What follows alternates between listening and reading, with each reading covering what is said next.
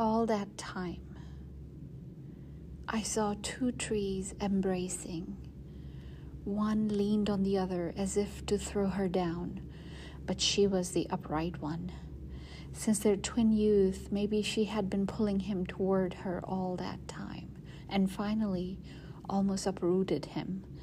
He was the thin, dry, insecure one, the most wind-warped you could see. And where their tops tangled, it looked like he was crying on her shoulder.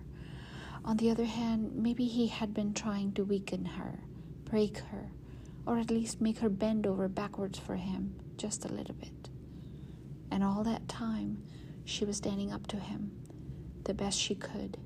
She was the most stubborn, the straightest one, that's a fact.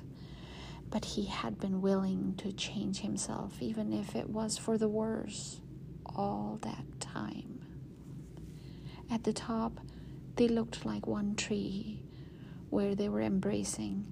It was plain they'd be always together. Too late now to part. When the wind blew, you could hear them rubbing on each other.